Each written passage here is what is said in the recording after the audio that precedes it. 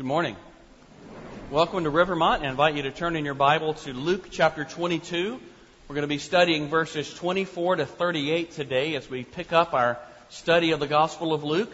Last week we saw in the passage just before this that the Lord invited His apostles and He invites us into a fellowship meal with Him, because Jesus is the Passover lamb slain for us. And we celebrate that in communion.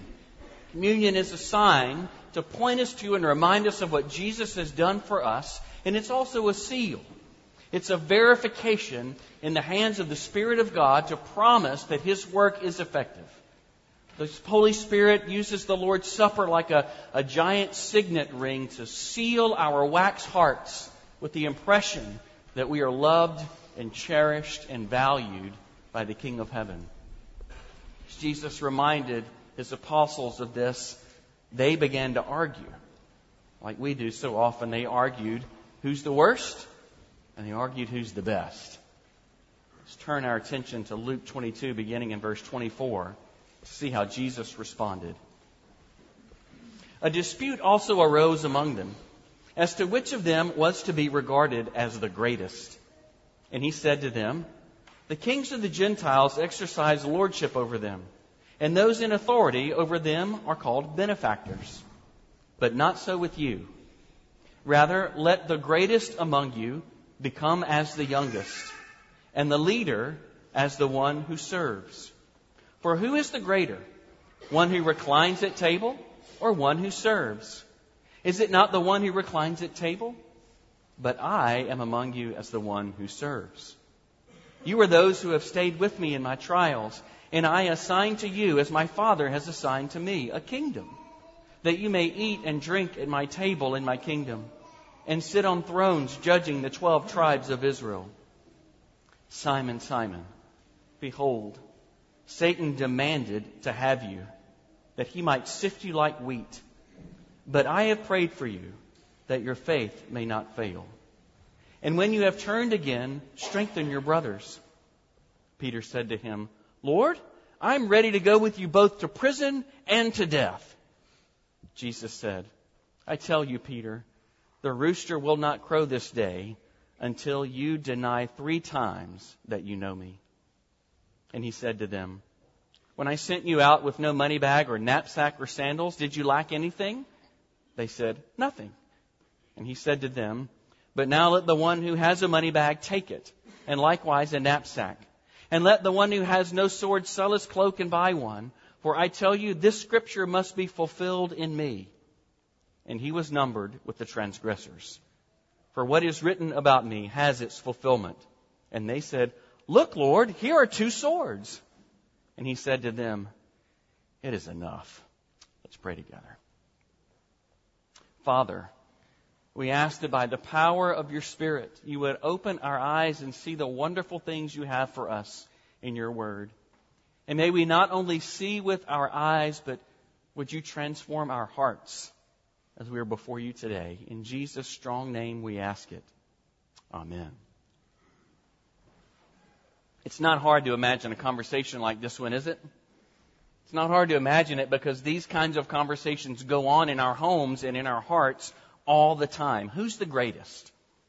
When Jesus called these disciples to Himself and they celebrated communion that night, He said one of the apostles would betray Him. And they, in verse 23, began to try to figure out which one of them would do it.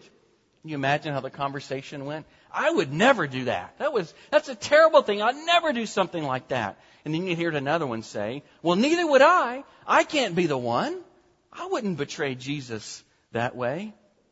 As they turned from arguing who is the worst, who's the betrayer, their focus turned to who's the best, who's the greatest. You can hear how this conversation would go.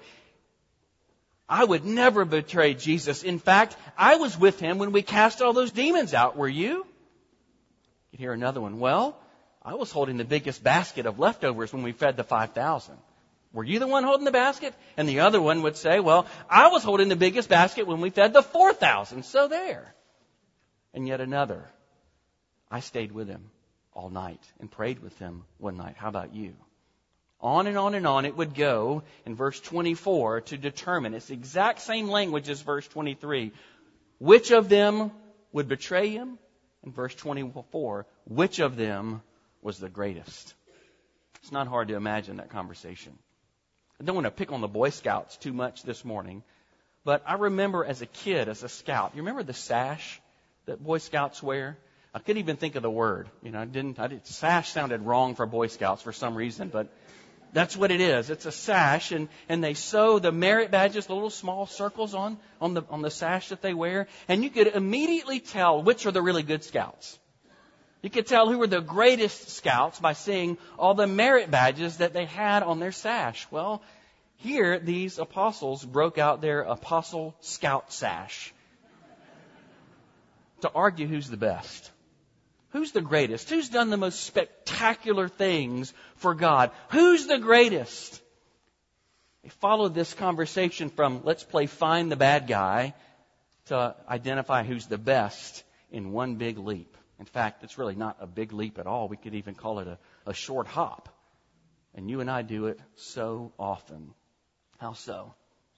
Well, if I want to distract you from how bad I am, if I want to distract you from the things that you know, the character flaws that you see in my heart, in my life, how am I going to do it? Well, I'm going to tell you how great I am, right?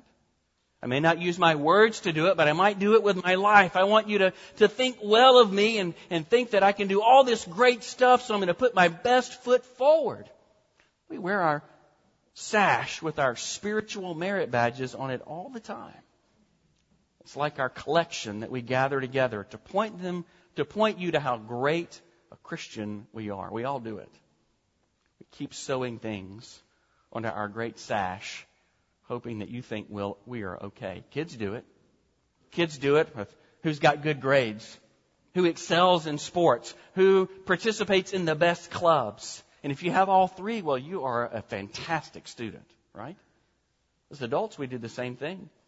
We sew badges on our sash for the good business deals we've closed. We sew another badge on for successful parenting. Even if it just comes in snippets and in little bitty chunks. We'll take what we can get. I'm a great parent. How about the career that I've managed to eke out for myself, the ladder that I've climbed? Sew badges on for the toys that I can afford, the ways that I've successfully planned for my retirement. And if I have all of these things lined up in my life, then you're going to think I'm great. We wear these things around and expect that the more we do and the more we're recognized for, then the greater we are. But Jesus' designs are quite different. He provides the apostles, and for you and for me, a different definition of what greatness is in this passage. And they didn't get it at the time. Even after this lesson that he told them in verses 35 and 38, they said they wanted to fight. Times were about to get difficult, Jesus said. You're not going to have enough to make it through. Things are going to be challenging. There's going to be conflict. That's the idea behind the sword, is Jesus uses that parable, that metaphor, again and again in the Gospel of Luke to tell them conflict is coming. And they misunderstood him. They said, we have 2 swords. We have more than enough. We're more than ready to be great warriors for your name. In verse 38, if you could hear the voice inflection, Jesus said, enough of that. It's enough. Settle down, guys. You don't get it, because they didn't. They believed that their great deeds, the things they did for God, measured their greatness before the Lord. Or they measured their great power to fight against the hostile people as their greatness. Jesus says, it's none of that. Where? Where does greatness in the kingdom of God come from? What might Jesus sew onto our sash as his disciples, as his children? Where does it truly come? Well, the first we see in this passage is that greatness in the kingdom comes from service. Self-sacrificial service is what greatness in the kingdom of God looks like. It was upside down from the way that the world worked in Jesus' day. Maybe we should say Jesus' way is right side up, and the world is upside down. In those days, honor and greatness and leadership was often tied together with wealth That's what Jesus means in verse 25. The kings of the Gentiles exercise lordship over them, and those in authority over them are called benefactors. Being a benefactor was someone who gave money to public causes, gave money to take care of public concerns as a way to buy influence and as a way to buy public affirmation. They would give money and get honor and self-advancement in society in return. That's the way the world worked then. The more money I have and the more problems I can solve with my money, then the greater I am in society. Doesn't sound all that different from today, does it? Doesn't sound all that different from certain political candidates today, does it? I have all this money. I've been so successful, and therefore you have to listen to me. I've done all these things, and therefore my money buys me influence. My money buys me authority. And it's parlayed into some perception of greatness in our world. It's not all that different today than it was in Jesus' day. But Jesus says in verse 26, but not so with you. In other words, don't use those same categories as your measure for greatness, as your expectation of honor. Rather, greatest become as the youngest, he says. The young were those who were on the bottom of the social scale in those days for honor and value and importance. And instead of the way that the world worked, where you're great if you have enough money and you can tell everybody what to do, Jesus said greatness is when you come along and do what others won't do. That's greatness in the kingdom. Serving, giving up your position in order to advance someone else's interests. That is greatness in the kingdom of God.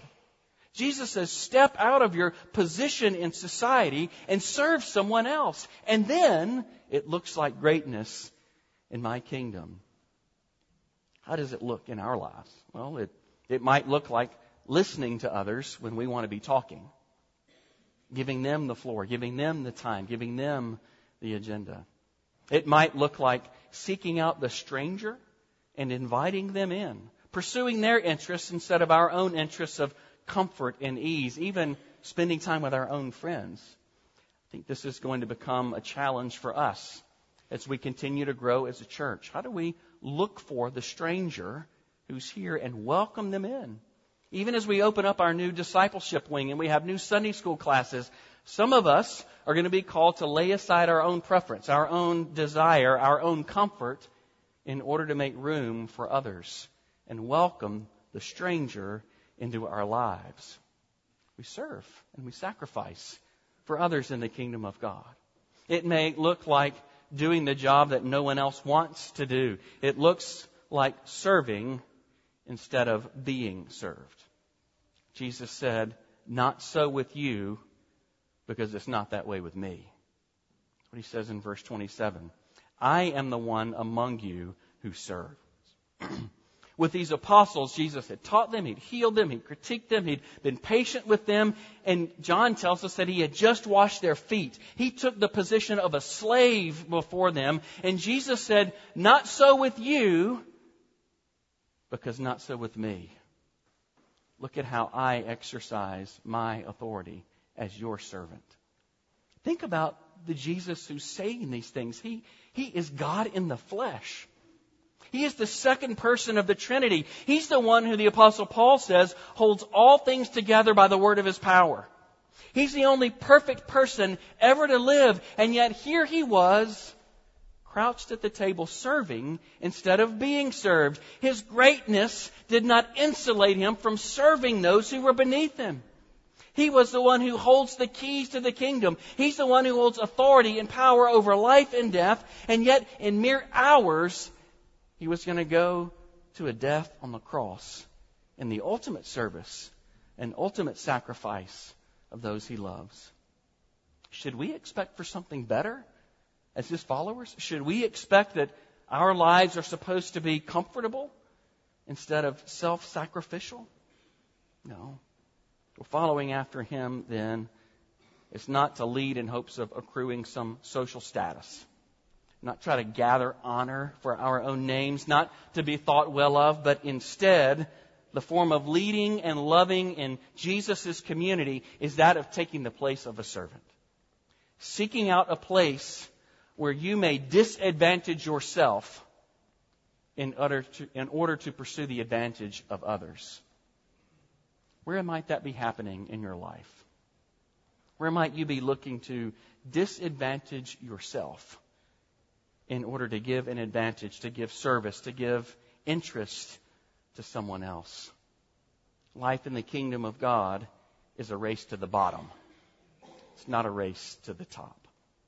I wonder where Jesus is calling you to live that way, in that definition of greatness today. Where might you trade in your sash of merit for a towel to serve? The second badge that Jesus calls us to wear as His disciples, as a definition of from greatness, is resting in His strength and not in our own. Now remember the setting again. These apostles are arguing about who the best is. They're trumpeting their resumes. And Jesus firmly and yet graciously opens their eyes just a bit to see exactly what they're up against. Look at verse 31. He says, "Simon, Simon, behold, Satan has demanded to have you, that he might sift you like wheat." Jesus used Peter's given name, Simon, his Aramaic name. And you have to pay attention when someone in authority who usually uses your nickname uses your given name. You know you're in trouble with your parents when they don't call you by your nickname but use your whole full name. That's what Jesus is doing here with Peter. Peter, you have no idea what's happening. He said, Satan has demanded to have you. And it's plural. Satan has demanded to have y'all, that he might sift y'all like wheat. That's what he's saying. This isn't simply about Peter. This is about the rest of them. This is about us as well. To sift is what farmers did at harvest. They would toss their harvest up into the air so that the wheat, the good crop would fall to the ground, and the chaff, the extra stuff, would be blown away in the wind.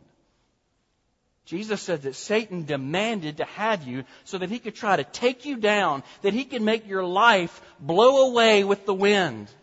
Here you are, guys, talking about who the greatest one is, and you have no idea how much danger you're in.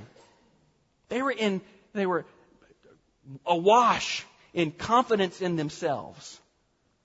But Jesus said, your confidence is woefully misplaced. How could they withstand an attack? How could they withstand an assault from the devil upon their lives? Verse 32. Jesus says, but I have prayed for you that your faith may not fail. Now, if I were there, and perhaps even here this morning, telling you Satan is trying to take your life down, you might think, well, I sure do wish Jesus would have prayed something different. Pray that my faith doesn't fail. How about Jesus praying that Satan be driven away? How about that he be cast off? How about that he be made powerless? How about you would take away any authority in his life over me? But Jesus prays that their faith not fail. Why? Well, because that's Satan's ploy. That's what he desires to do. Then and now, he wants to destroy your faith. The devil's aim, the devil's desire is to grow in you and inspire in you faithlessness. That's what he wants to do. He wants to make your life so hard that you despair and you throw in the towel. He wants to make your life into so much of an uproar that you might have your faith blown away by the windy storm of his accusations and his attack. Satan, the accuser, wants to break your faith. He wants to destroy your trust in the promises and the character of God. That's what he wants to do, then and now. But Jesus prayed that their faith not fail, because he knows how vital faith is to our lives. You see, it is through faith that we are saved. It is through faith and trust in Jesus' work on his life and his work on the cross and his resurrection from the dead. It is through faith and trust in that we are justified, the Bible says in Romans 3. Justified is a Bible word that means we're counted not guilty. We are received and approved before the throne room, the judgment of God, because Jesus was condemned in our place. And it is by faith that we receive that. It is faith that Jesus says in verse 37 saves us as we believe this, that he was numbered with the transgressors. That is, the Apostle Paul puts it in 2 Corinthians chapter 5, that he became sin for us, so that in Him we might become the righteousness of God. It is faith that lays hold of that truth that brings us into right relationship with the Lord.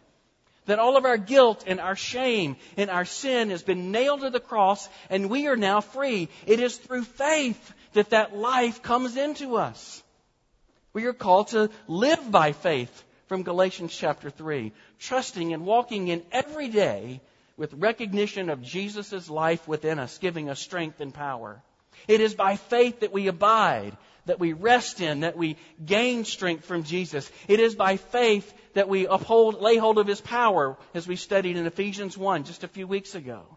It is by a growing faith in His love and passion for us that love for our sin is driven out of our hearts. Jesus prays that our faith not fail because He knows that is what is most necessary for our lives. And Paul tells us in Romans chapter 8, verse 34, that He still prays for you now. Jesus is praying for you right now that your faith may not fail. In our lives, we may have sin that just seems like it won't let go. And we wonder, can God forgive someone like me who keeps doing this again and again and again? But Jesus prays that your faith not fail so that you remember His blood that wipes you clean, that washes you whiter than snow. Jesus prays for us that our faith not fail when the pain of an illness in our lives makes us doubt God's goodness, makes us want to give up, makes us want to throw in the towel, just chuck it all. I'm done with this God who can't be better to me than this. It is Jesus who prays that your faith in God's goodness and grace to you will not fail in those moments. When you experience a broken relationship, a broken marriage, it is Jesus that prays that you won't stop trusting in His love and His passion and His pursuit of you when it feels like the one who knows you best has turned away from you. It is Jesus who prays that our faith not fail when we have lack in our lives, so that we won't stop believing in the good God who provides. You know, we don't survive an assault upon our lives by rehearsing again and again how great we are, by pointing out our spiritual merit badges. We're not going to survive Satan's accusations when he points out things to me and to you that more often than not are true. We're not going to survive his assault by turning to our greatness, but rather remembering that Jesus prays that our faith not fail. But also, Jesus gives us another tool in this text in verse 32. He speaks of Peter, and when you have turned again, strengthen your brothers. You know, Jesus knew that Peter was going to fail him. Jesus knew that Peter would turn aside from him. Before the end of the night, Peter would walk away, but he also, verse 32, knew that Peter would turn again. He would repent. He would turn back to the Lord whom he had betrayed. And when he did repent, when he did turn, Jesus says, Peter, strengthen your brothers. Strengthen your brothers who are tempted to wander away just like you are. Strengthen your brothers with repentance in the story of my restoration and forgiveness in your life. I've said it myself many times, how encouraged I am and how strengthened I am to know that all of Peter's failures and foibles are recorded in the Bible. When you look at Peter's life, you see all the boneheaded and the foolish things that he did, the sinful and brash things that he trusted in, and yet the grace of Jesus restored him and forgave him again and again and again. It is through Peter's life that we see a patient grace of a pursuing Jesus who won't let us go. It is through Peter's life that we find a relentless and a forgiving and a loving and cleansing grace when we continue to fail him. When we walk away, he restores. And here's that upside down honor thing again. It wasn't Peter's brash strength that Jesus said would strengthen his brothers. It's not Peter's might that would strengthen his brothers, but what? His repentance.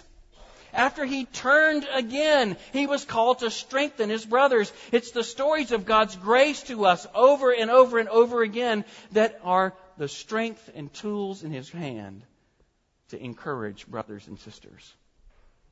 You know, nobody here is going to be encouraged by your so-called perfectly put together life. No one. No one here is going to be strengthened by you or I recounting just how great and successful we are. No one here is going to be built up by you trumpeting how great and greatly to be praised you are. No one. No one is going to be built up with the stories of your endless triumph in life. But we all will be encouraged if you remind us of a God who was great. And a God who was gracious to you, who is strong and who's kind enough to sinners like you and me, who sticks with us in the middle, in the depth of our pain, in the middle of our distress. I'm going to be strengthened to keep going in my life when you tell me the story of how God never failed you, although you walked away from Him again and again and again. We are strengthened by remembering the cleansing blood of Christ when you are convicted over your sin. We are strengthened and encouraged to withstand the accusations of the devil when we remind one another of the gospel of God's grace. That He's the one who sticks with us through thick and thin. Will you let that, His strength and His grace, be counted as your badge of greatness rather than your accomplishments? How about trumpeting what Jesus has done for you? The third and final badge that we see in Jesus' work to define greatness for us is His restoring grace. Listen to the mercy that Jesus had toward men who were arguing about who was the greatest. Verse 28. You are those who have stayed with me in my trials. And I assign to you, as my Father assigned to me, a kingdom, that you may eat and drink at my table in the kingdom, even that you would stand in judgment with me over all of my people. Here they were, sitting at Jesus' table, the communion table, for crying out loud, arguing which one of them was the best. And yet Jesus treats them as He does us so often. He treated them so much better than they deserved. They were arguing about who was the greatest, and Jesus extended to them royal authority, when all they were doing is demonstrating how miserably they fail to embody His royal authority. He restores. He invites. He welcomes us in. He treats us so much better than we deserve. You know, as with these apostles, we have to remember that it is not those who are qualified that Jesus calls to serve. He doesn't go out and search for the best. He doesn't go out and search for the brightest and recruit us in to be on His team, to be in His kingdom. It's completely the opposite way around. He goes and searches for and saves the wounded, the sick, the sinners, those who aren't qualified, and yet He calls us, and by His grace He then equips us to serve.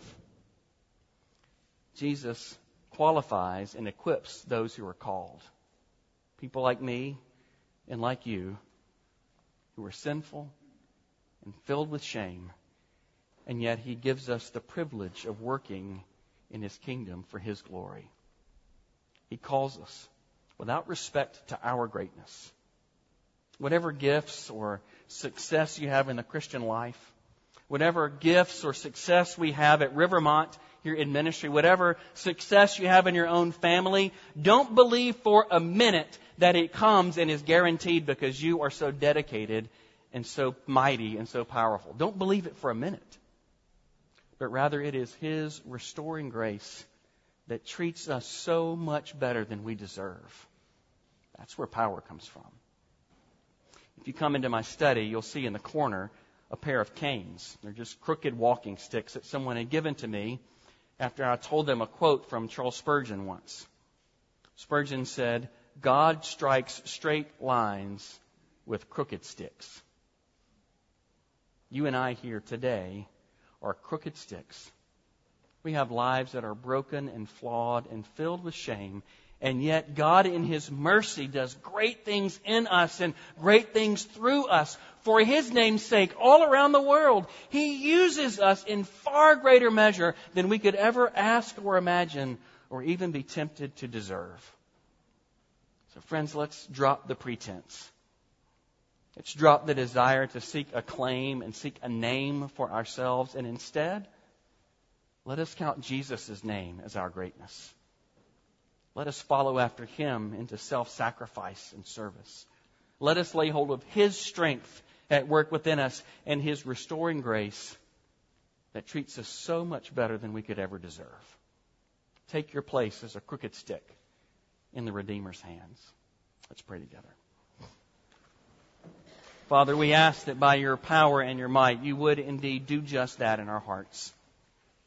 That we would know that although we are flawed and sinful and broken, you use us.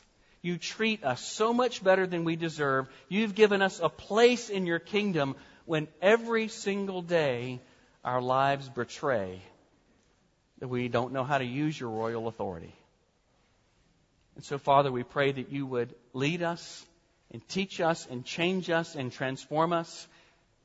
May you give us the strength and the courage to tell our stories of your redeeming grace to others here in the church body and in our communities. May we be known as a place where sin-sick people come and find a healing Christ. We pray it all in Jesus' name. Amen.